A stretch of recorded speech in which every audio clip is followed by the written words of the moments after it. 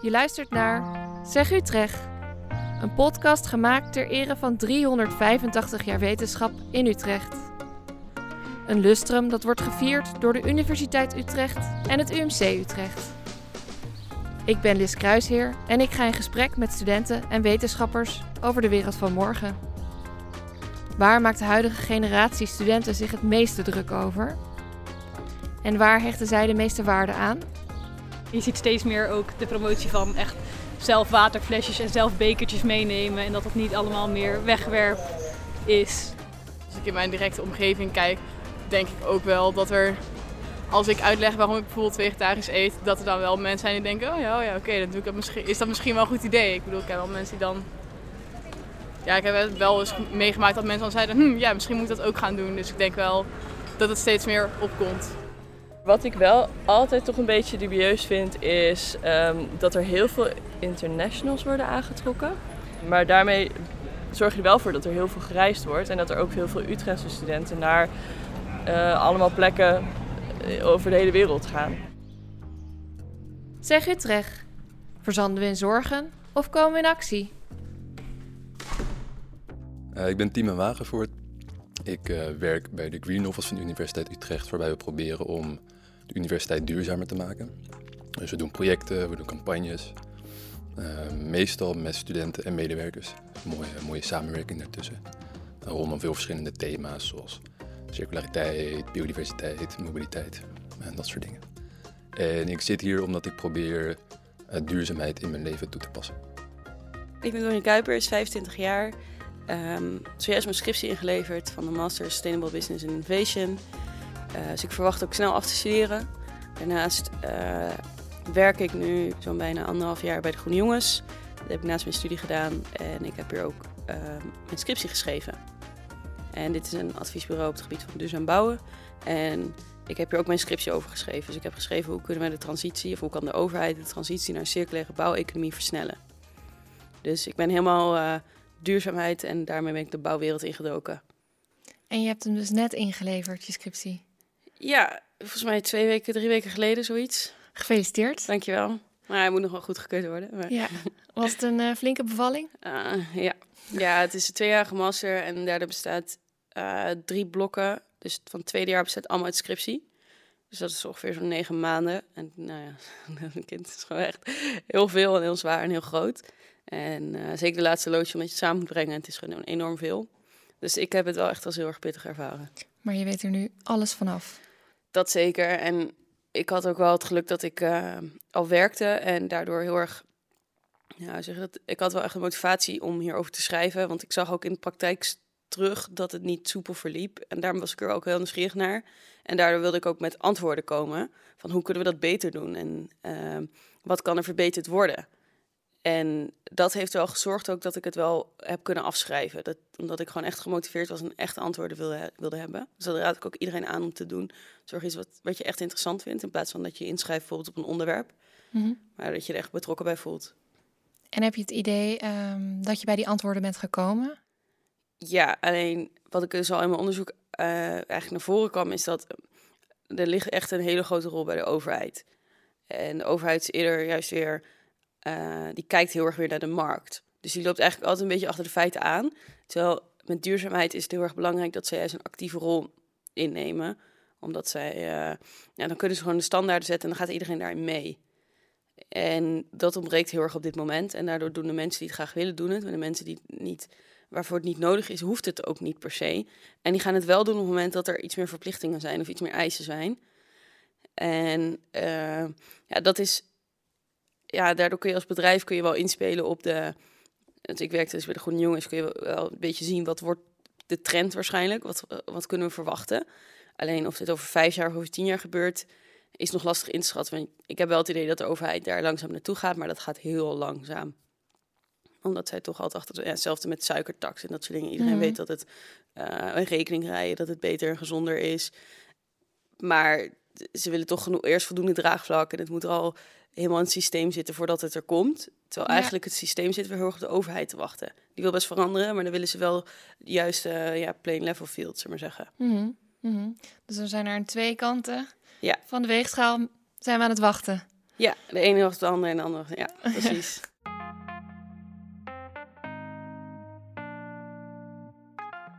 Iedereen, of tenminste velen van ons, zetten zich in voor een betere toekomst. En voor studenten misschien wel het meest urgente onderwerp. En talloze dingen die we nu voor lief nemen, zoals goedkoop voedsel, betaalbare kustverdediging, aangename warmte in de zomer. Nou, dat zijn allemaal dingen die ons kunnen ontglippen. Het gaat namelijk over onze toekomst. En hoe zet jij je nu in voor deze toekomst? Hoe zet ik me in voor deze toekomst? Ja. Ik doe dat grofweg op 3 manieren.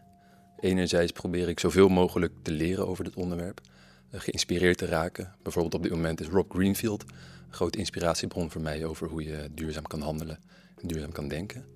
Wie is deze persoon?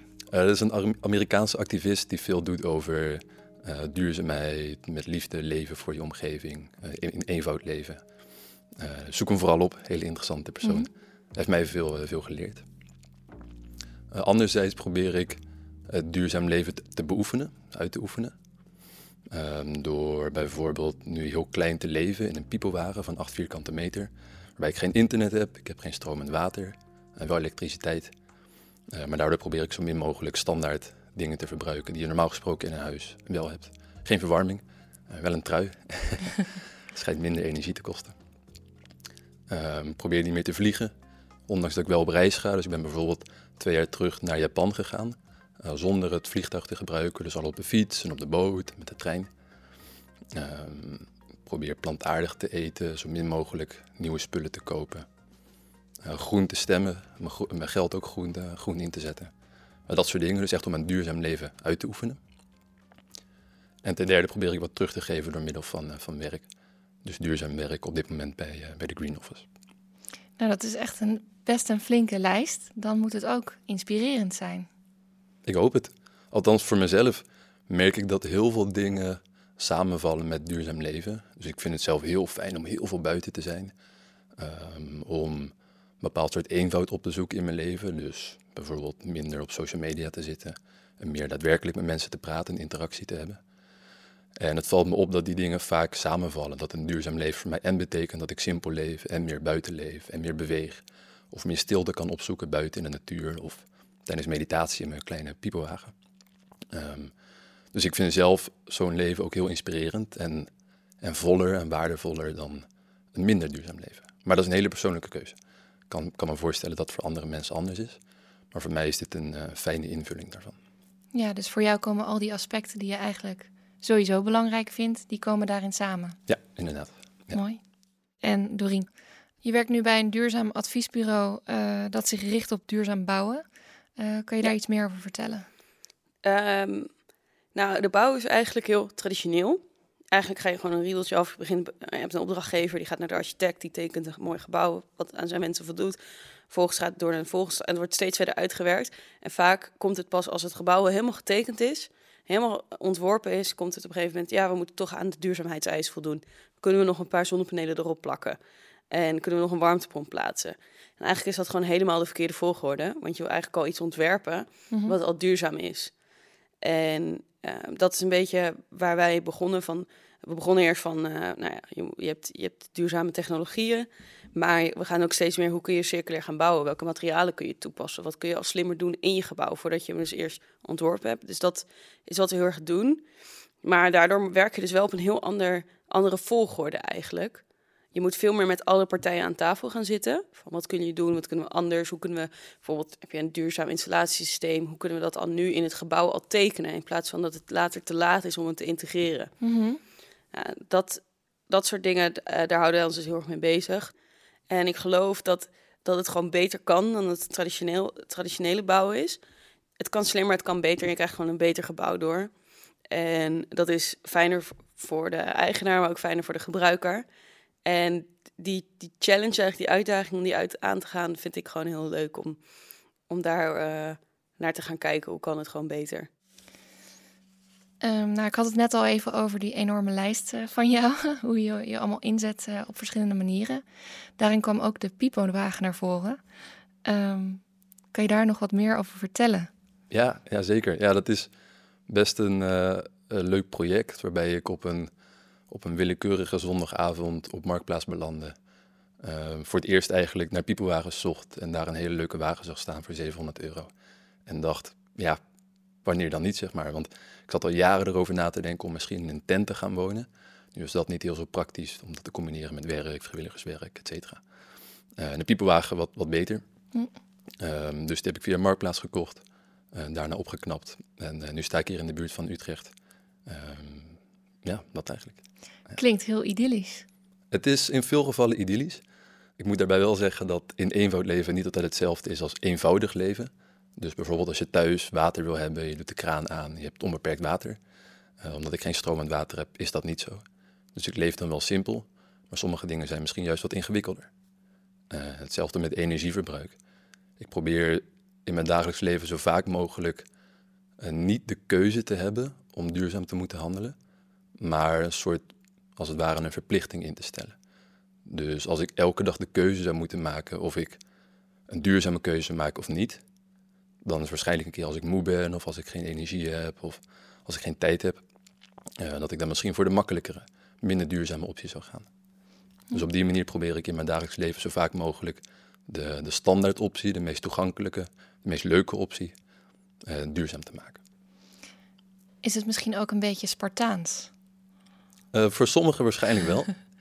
Ik kan me voorstellen dat op deze manier leven voor niet iedereen even aantrekkelijk is. En dat is helemaal prima natuurlijk. Iedereen moet lekker doen wat hij zelf wil en kan. Voor mij is het heel erg fijn. De uitspraak actively live or passively die vind ik zelf heel erg mooi en samenvattend daarvoor. Ja, het is voor jou belangrijk om je volledig voor iets te geven. Ja, volledig te geven en ook op een bepaalde manier met aandacht en bewustzijn te leven. Waarbij de mooie dingen, maar ook de minder mooie dingen erbij horen. Dus dat ik thuis nu geen verwarming heb, betekent dat als het koud is buiten, voor mij binnen ook best wel koud is. Nou, voor mij is dat juist mooi, want het is koud, dus ik wil die kou ervaren, ik wil dat meemaken. Ik kan misschien een trui aandoen, maar ik hoef geen centrale verwarming waarbij het altijd het hele jaar door dezelfde temperatuur is. Juist die schommelingen, die cycli, dus de tegenslagen, maar ook de fijne dingen, die wil ik bewust kunnen meemaken.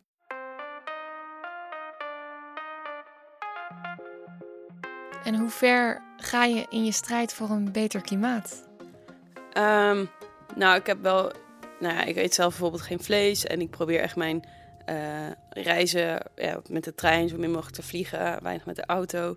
Dus ik probeer mijn gedrag er ook wel echt op aan te passen.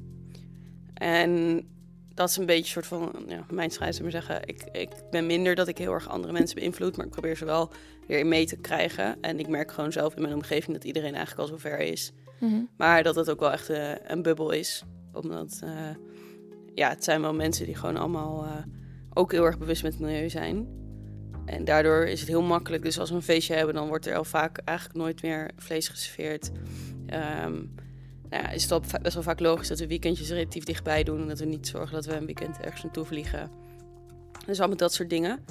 Dus ik probeer echt het bij mezelf te houden en kijken wat ik zelf kan doen. Ja, want je gaat misschien verder dan... leeftijdsgenoten. Je had het net al even over die bubbel. Als je om je heen kijkt naar die leeftijdsgenoten, wat zie je dan? Die echt bij mij in de bubbel zitten, die denken ook gewoon heel erg bewust na over hun keuzes of wat ze eten en hoe ze reizen. Maar ik denk daarbuiten heb je wel gewoon dat het niet per se hoeft. En het is soms ook wel zorgeloos als je er niet zorgen om hoeft te maken. Dus dat je gewoon, als je zin hebt en je ziet een Ryanair-ticket voor €35... dat is wel gewoon, dat je dan gewoon naar Italië kan of iets. En dan moet je toch bij jezelf houden om dat niet te gaan doen. Mm. En dat is dus voor iedereen anders. En dus echt met mijn vriendinnen merk ik wel dat dat echt relatief eenvoudig gaat. Maar als je gewoon echt om je heen kijkt, dan is het natuurlijk wel een stuk minder.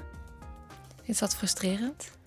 Nou, ik vind het niet per se frustrerend, want het is gewoon hoe het is. Maar ik zou het eerder... Ik zou ook niet hun de schuld ervan. Het ligt uiteindelijk gewoon in hoe het systeem is opgebouwd en waar het uit bestaat. Dus ook dat het zo goedkoop kan. Dat heb ik meer moeite mee. En dat de trein relatief duur is en dat die logica er niet is. Zelfs ook dat sommige vleesproducten gewoon goedkoper zijn dan andere. ja, daar is wel gewoon heel veel eten in gestopt. Er is een dier voor gestorven. Er is een heel transportsysteem. Ja, dan vind ik dat soms niet helemaal stroken met wat eigenlijk de realiteit is. Of eigenlijk wat de realiteit zou moeten zijn. Is dat bijvoorbeeld de trein goedkoper moet zijn. Dat vleesvervangers goedkoper zouden moeten zijn. Dus dat vind ik eigenlijk lastiger dan echt de mensen die daar gebruik van maken. Want ik weet eigenlijk niet kwalijk nemen. Het gaat niet om het individuele gedrag, maar eigenlijk om het systeem. Ja. Ja. En ik geloof wel dat je echt, om het systeem te veranderen, dat er wel draaglijk moet zijn van alle individuen. Alleen, net als ik zei over de bouwsector, er moet echt wel een soort evenwicht in zijn. En de een moet wel de ander helpen. En dat is nu nog te weinig. En je kan met je €30, een keertje voor €12 kon ik naar Milaan vliegen. Ja, dat is gewoon belachelijk. Was toen van mijn ouders huis naar Amsterdam, was er een tour Amsterdam meer dan €30. Ja, het is te makkelijk. Het is te makkelijk, ja. En dan kun je ook niet consumenten kwalijk nemen, vind ik.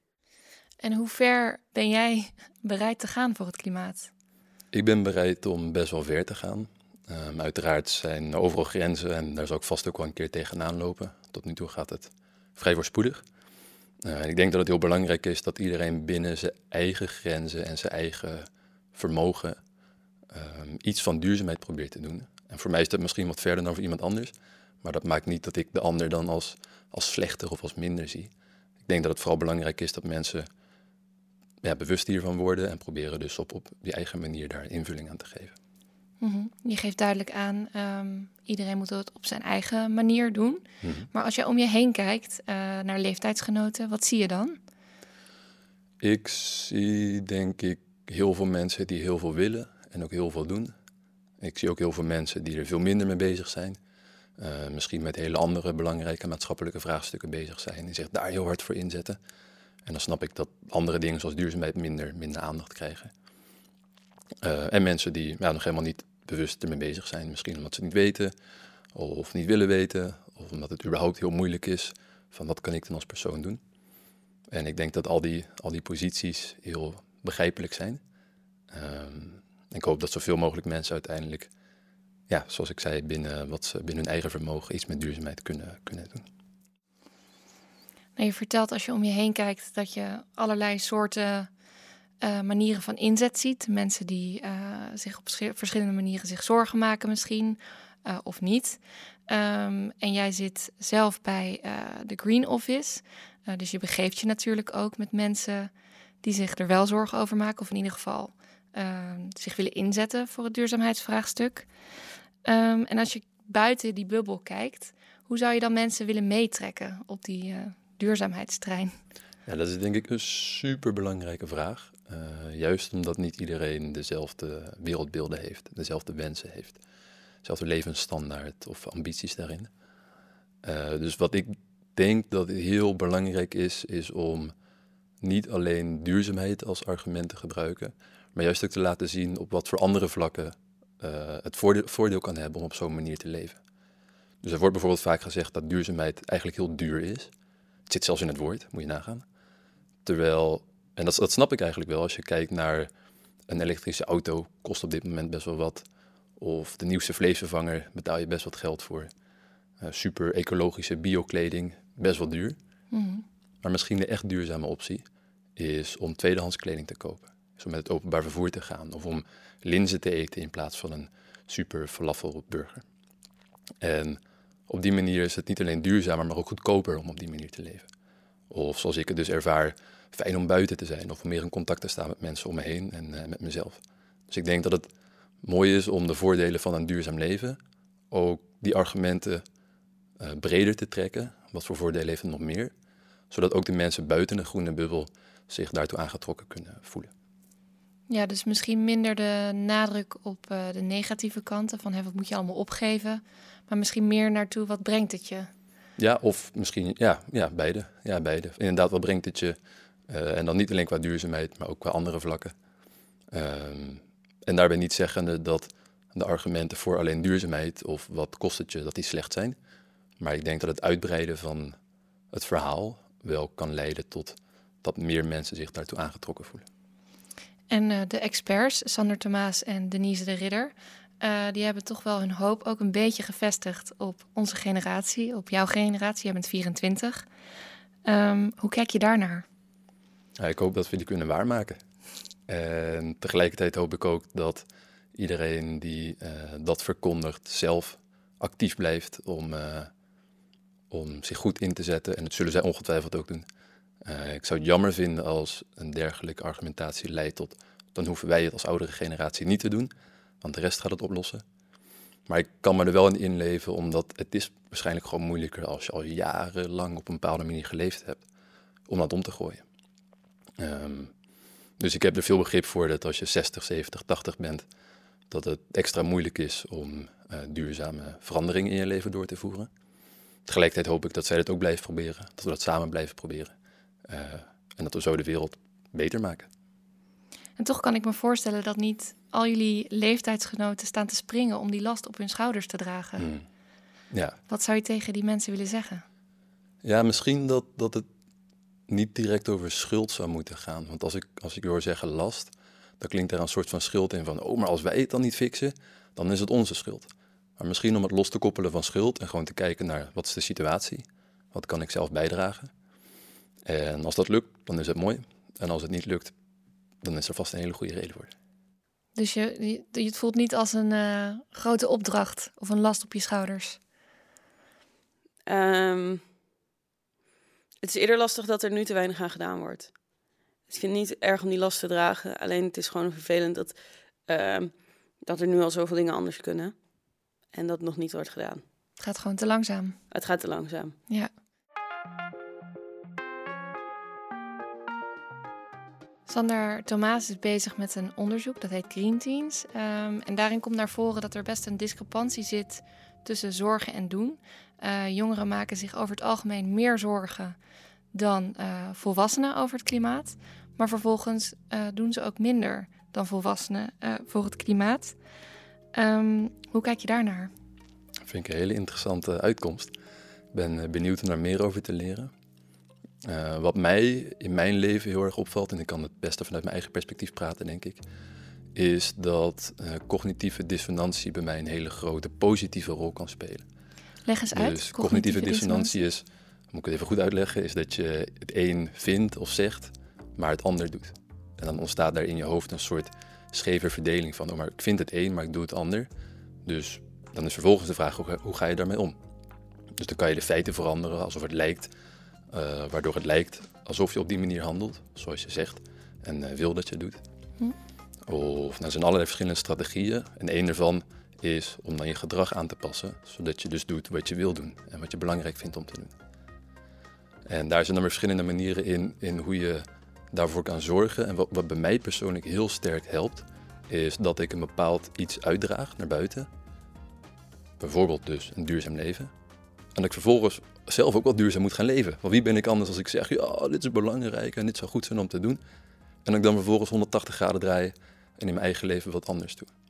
Dus bijvoorbeeld, om het nog concreter te maken, als je voor je studie een project hebt, een opdracht, en je weet dat te koppelen aan het thema van duurzaamheid, en je geeft er bijvoorbeeld een presentatie over, en dan sta je voor je werkgroep, dan zeg je bepaalde dingen over duurzaamheid. Nou, voor mij helpt dat heel erg om vervolgens, als ik in de supermarkt ben of een andere keuze moet maken, dan de duurzame keuze te maken. Nu je bij die podcast even wat spreken, zet mij ook weer aan van, oh ja, wacht even, ik kan nu niet hier dit zeggen en vervolgens naar Dubai vliegen, om maar wat te zeggen. Dan ga ik wel wandelen, bij wijze van spreken. Want je wil eigenlijk naar Dubai gaan vliegen. Inderdaad. Ja, misschien heeft dat ook met de sociale positie van jongeren te maken. En als wij kijken naar onze generatie, misschien studenten die financieel niet in de situatie zitten om, nou, ik zeg maar wat, zonnepanelen op je dak te zetten. Ja, dus misschien heeft het inderdaad ook gewoon te maken met wat kan je aan? Hoeveel ruimte heb je? Ja, dat denk ik ook. En hoe erg voor de hand. Ja, ook zo'n blikje knakworsten, dat is heel makkelijk gedaan. En dat is zo. Je merkt al steeds meer dat er wel vervangers zijn. Dat het wel dus, het gaat wel die kant op. Maar dat de eenvoud ook met even frituren en dat soort dingen. Gewoon relatieve producten die eigenlijk heel erg slecht voor het milieu zijn en veel impact hebben. Dat die toch nog steeds de makkelijkere keuze zijn. En dat duurzaamheid niet altijd nog steeds de logische keuze is. En dat moet het gaan zijn. Dat heb ik ook in mijn scriptie geschreven. Ja, het moet, als je een gebouw wil bouwen, moet je daarvoor kiezen. Want het is gewoon common sense. En dat is het gewoon nu nog niet. En dat is ook met keuzes. met bewuste keuzes. Als vliegen nog steeds goedkoper is, dan is het nog steeds een more desired option eigenlijk. Omdat je gewoon minder geld kwijt. En als je minder te besteden hebt, is dat gewoon heel erg logisch. Het moet makkelijker en toegankelijker. Ja, en de logische keuze worden. En ik denk dat die toegankelijkheid en prijs en dat het dus gemakkelijker is, dat daar echt een grote... Er zou vast ook onderzoek naar gedaan, wat daar dus op basis waarvan keuzes gemaakt worden. Ja, en daar moet de duurzaamste keuze eigenlijk aan voldoen. En daar doet het gewoon nu nog steeds niet aan. Omdat of door regel en wetgeving, of door geld, dat het te veel geld kost, of omdat het gewoon nog te ingewikkeld is. Mm-hmm. Dat mensen niet weten hoe ze iets moeten koken of hoe ze iets moeten bouwen duurzamer. Dus er moet ook kennis zijn. Nou, zo heb je nog een paar van die dingen waar het gewoon aan moet voldoen. En daarvoor doet het gewoon nog niet aan. Ja. En ik mag het eigenlijk niet zeggen, want we hadden het net over dat je het vraagstuk positief moet aanvangen. Maar voelt het voor jou soms alsof je offers maakt? Ik heb zelf niet het idee dat ik offers maak, omdat ik gewoon heel erg overtuigd ben van dat dit gewoon beter is. En daardoor offer ik niks op eigenlijk. Wat wel is denk ik wel dat als je er niet over nadenkt, dat het zorgelozer is. Dat je het wat makkelijker allemaal kan kiezen en kan doen en laten. Dus dat is eenvoudiger, maar ik zie dat niet als een offer. Het is voor jou gewoon. Ja. Ja. Het zit bij mij gewoon zo ingebakken in mijn systeem dat het gewoon een beetje mijn way of life is. Er zijn wel dingen die ik niet meer doe, die ik graag zou willen doen. Kaas eten bijvoorbeeld. Ik hou ongelooflijk veel van kaas. Dus dat vind ik jammer om niet te eten. Maar de reden waarom ik het doe, vind ik veel belangrijker dan dat. Waarom is mijn eigen plezier op dat moment belangrijker dan het welzijn van het grotere geheel op de lange termijn? Die afweging heb ik voor mezelf wel heel helder. Dus daarom voelen zulke dingen soms wel als jammer, maar niet per se als offer.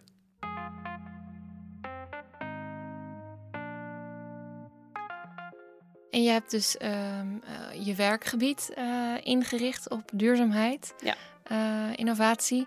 Hoe kijk jij naar de toekomst? Het echt duurzame gedrag, ik geloof wel dat verbeterd is.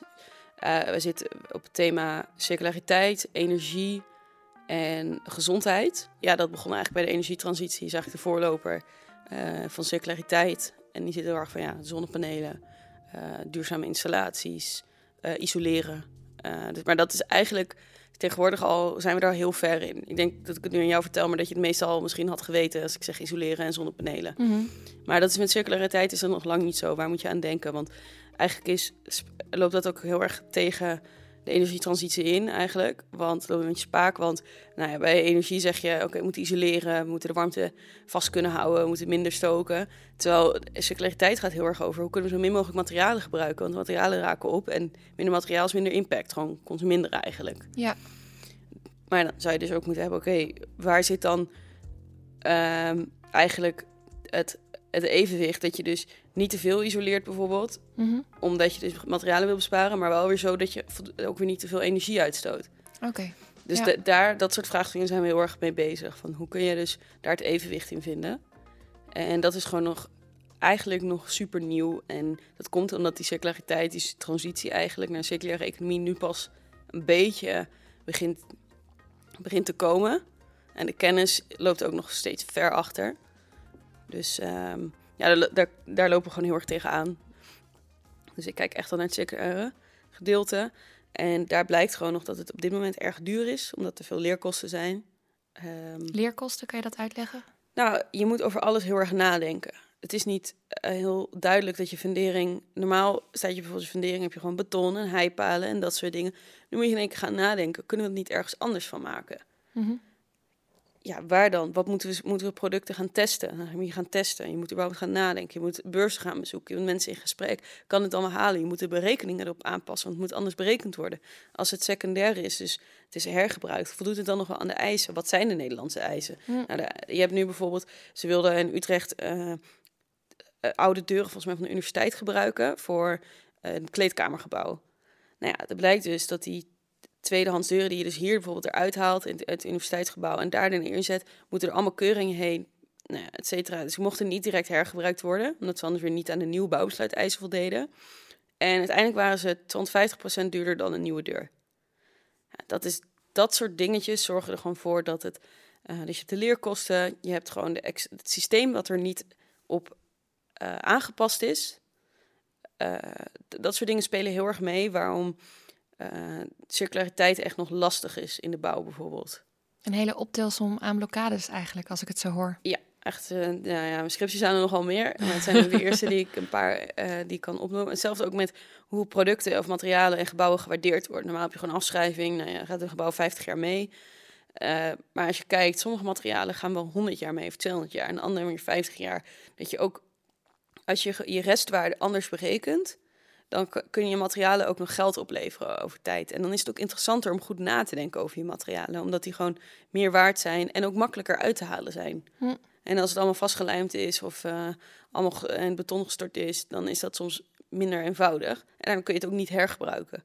Nou, als daar ook slimmer naar gekeken wordt, dus het systeem daar wordt op aangepast, dan kan dat ook eenvoudiger. Maar zover zijn we dus nog niet. Wel goede ontwikkelingen, als ik het zo hoor.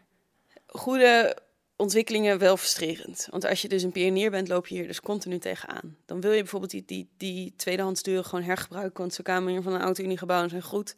Zijn prima, jij kijkt ernaar, ook goed. Maar ze mogen dan via de bouwbesluit mogen ze dan weer niet mee. En dan moeten ze gewoon weer helemaal als nieuw gemeten en eindeloos gedoe. En daardoor ik zit echt bij een duurzaamheidsadviesbureau en daar zijn we echt de pioniers. En dan is het eigenlijk op dit moment heel erg frustrerend. Maar als je iets uitzoomt, is het misschien wel een goede ontwikkeling. Dat er meer over nagedacht wordt en meer mensen ermee bezig zijn.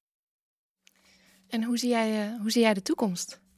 Dat vind ik een hele leuke vraag, waar ik absoluut geen antwoord op heb. Ik heb echt een gigantische hekel aan voorspellingen, zeg maar. Dus de weersvoorspelling is op dit moment een van mijn grotere irritaties. Ik zie het wel. Oh ja? Als het regent, dan word ik nat. En als er zon schijnt, dan is het lekker warm. En hoe de toekomst eruit gaat zien, ja, ik ben er soms heel optimistisch over. Van ja, het komt allemaal goed. Kijk naar de mooie dingen die er gebeuren. Soms meer pessimistisch, dat ik denk, ja, waar doen we het allemaal voor? Maar uiteindelijk wil ik qua duurzaamheid blijven proberen wat ik kan doen. En dan zien we vanzelf wel waar dat toe leidt.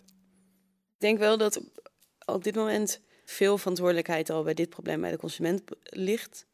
En ik geloof dat dat deels helpt, maar echt om grotere verandering te krijgen, moet de overheid en de bedrijven ook gewoon verantwoordelijkheid nemen. En bedrijven die handelen gewoon naar wat de overheid zegt. Het lastige is wel dat sommigen dan vertrekken omdat ze andere eisen willen.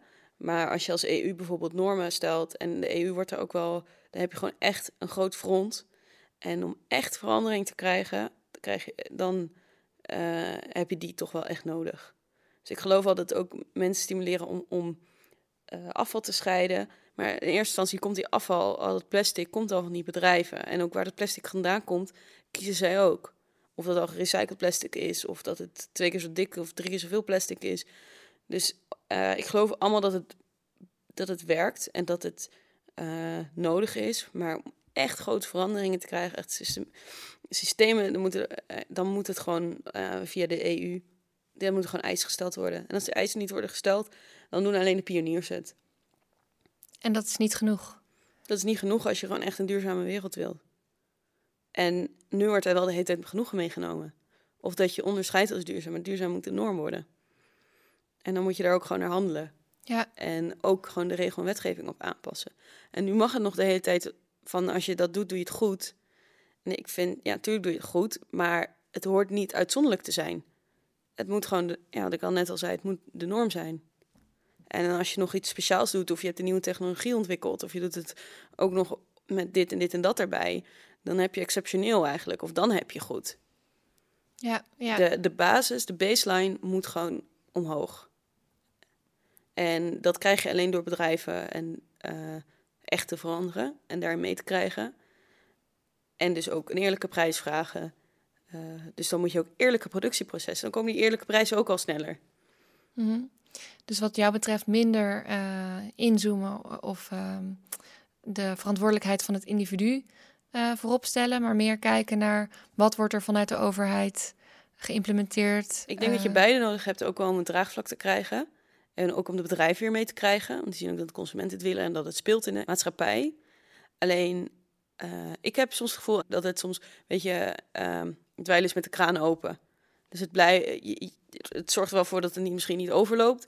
Maar het blijft even, er is gewoon minder verbetering. Je kan echt grotere verbetering krijgen door die bedrijven aan te pakken. En door dus een eerlijke prijs te vragen überhaupt al. Dus ook met de kledingindustrie is echt belachelijk. Ik zat vanochtend nog kleding te kijken en klik duurzaam aan. En dan krijg je op een gegeven moment van de 3000 krijg ik misschien nog maar 50. Dan denk je, En dan klik je bij Zalando, kun je ook nog echt zien waar die dan duurzaam is. Is het duurzaam leer of is het eerlijk? Dan mocht je nog kiezen wat je dan eerlijk vindt. Denk, maar het is toch belachelijk dat je moet toch mensen altijd eerlijk betalen. En je moet altijd gewoon leer van goede dingen, dat soort dingen. Dat verbaast me gewoon nog steeds dat het zo gaat. En kledingindustrie is echt dramatisch volgens mij. Daar weet ik nog maar de helft van, zullen we maar zeggen. Mm-hmm. Maar dat verbaast mij wel echt. Ja. Nou, stappen die we nog moeten zetten. Ja, het is echt erg. Het moet normaal worden. Ja. Ja, dat je gewoon het shirt wat je koopt, dat gewoon normaal geproduceerd is. Het is toch belachelijk dat dat eigenlijk niet zo is? Mm-hmm. Ik heb het idee dat daar vaak veel beren op de weg gezien worden. Dat ik denk van, doe nou maar gewoon. En bedrijven kunnen dat wel. Ze moeten wel echt schakelen. Maar dat mogen we ook wel van ze verwachten, denk ik. En ik denk dat ze dat... Nu gaat dat heel snel. Maar die verandering zou sowieso tussen nu en tussen 10 jaar ook wel plaatsvinden. Of 15 jaar. Het is de vraag, wordt het tussen nu en 5 jaar? Of... Ze moeten sowieso, als ze mee willen... Dat is ook een soort innovatiestudie van... Je moet wel meebewegen met de markt en de vraag. Dus het komt wel, alleen op welke termijn, is eigenlijk de vraag. Dus je bent er wel van overtuigd dat het gaat gebeuren? Ja, alleen ik vraag me heel erg af op welke termijn. Dus als dat te laat is of niet, of dat het over 30 jaar is... of dat het nog steeds zo mondjesmaat gaat. Er is al heel veel veranderd in de afgelopen jaren. Maar echt die grote dingen, en zoals vliegen, het zijn soms ook wel relatief eenvoudige oplossingen. Dus gewoon eerlijk, een betere prijs ervoor betalen. Dat vliegen zo goedkoop is, dat kan relatief eenvoudig verholpen worden. En andere dingen zijn complexer. Maar ik hoop wel dat we daar naartoe bewegen. En ik geloof dat denk ik ook wel.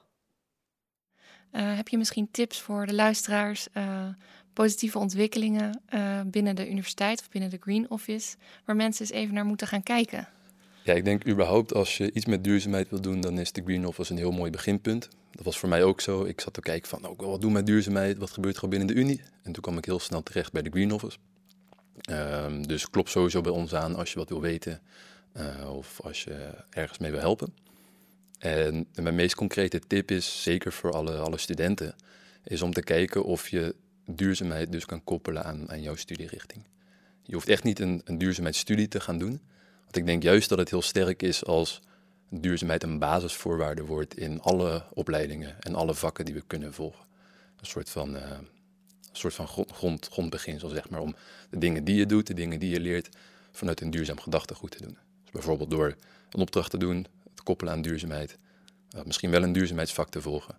En als je merkt dat die er nog niet zijn of dat die mogelijkheid er niet is, praat met je docent, praat met je faculteitsraad, stuur een mailtje naar greenoffice@u.nl, dat helpen wij graag. Want ik denk echt dat voor als student zijnde, dat daar een hele grote kracht ligt. Ook meer kennis is altijd goed, hè? Ja, meer kennis kan goed zijn. Al vraag ik me dus wel af, inderdaad, zoals ik me ook aan Denise de Ridder vroeg, wanneer hebben we te veel kennis en werkt het misschien verlammend? Er zijn zoveel opties, we weten zoveel. En wanneer gaan we gewoon doen? En heb jij inspirerende voorbeelden vanuit je eigen vakgebied waarvan je denkt, daar moeten mensen eens even naar kijken? Dingen die al goed gaan. Je ziet nu in de bouw dat er verschillende initiatieven zijn om seriematig industrieel te bouwen. Dus dat wil zeggen dat je net als Lego, dat je het in een fabriek bouwt en alleen maar op de bouwplaats in elkaar hoeft te zetten. Mm-hmm. En daardoor, je hebt nu het woningtekort. Daardoor kun je gewoon heel snel bouwen. Omdat je het gewoon in een fabriek maakt en dan wordt het gewoon gefabriceerd. In plaats van dat je op de bouwplaats 2 jaar moet pielen met mensen die... er zijn sowieso te weinig bouwvakkers en dat soort dingen. Dus dan kun je ook... dat soort initiatieven zijn nu wel. En doordat duurzaamheid is nu nog zo duur in de bouw, dat het alleen vaak gemeentes het doen of allemaal prestigeprojecten die gesubsidieerd zijn, dat het nog niet de standaard is. Dat je ziet bij dit soort projecten dus dat er industrieel gebouwd wordt, dat ze daarover na kunnen denken. Omdat het al veel goedkoper is om in zo'n fabriek te bouwen. Omdat je gewoon heel makkelijk met allemaal modules, die kun je gewoon allemaal produceren als Lego-stukjes. Ja.